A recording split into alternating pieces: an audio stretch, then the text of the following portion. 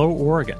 It's Tuesday, September 22nd. This is Elliot News with a news briefing from The Oregonian and Oregon Live. The Trump administration officially identified Portland, Seattle, and New York City as anarchist jurisdictions that permit ongoing violence and fail to counteract crime. The U.S. Department of Justice announced the finding on Monday.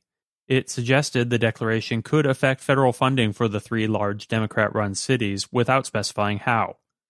President Donald Trump has repeatedly made exaggerated claims about the levels of property damage and serious violence taking place in Portland and elsewhere, to bolster his claims that cities led by Democrats have descended into chaos.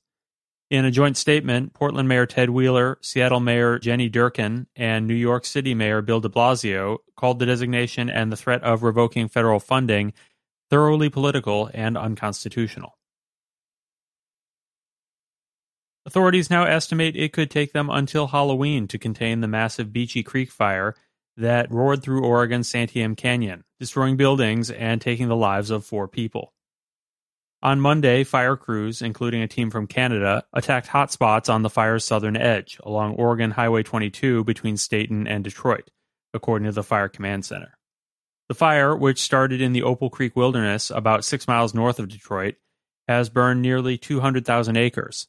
On Monday, the fire was 38% contained. A 59-year-old man identified Monday as a victim of the 170,000-acre Holiday Farm wildfire in rural Lane County was a longtime plumber and handyman who had been reluctant to leave his home, according to accounts from family and authorities. Fire crews discovered the body of David Scott Perry on September 11th inside his Goodpasture Road home in Vida, an unincorporated community along Oregon Highway 126 near the McKenzie River. At least 2 people had urged Perry to evacuate as raging winds on Labor Day pushed the wildfire toward the area from miles upriver, the man's brother, John Perry, said authorities told the family. 3 Oregon businesses have threatened a class action lawsuit against the state over restrictions implemented by Governor Kate Brown to slow the coronavirus pandemic.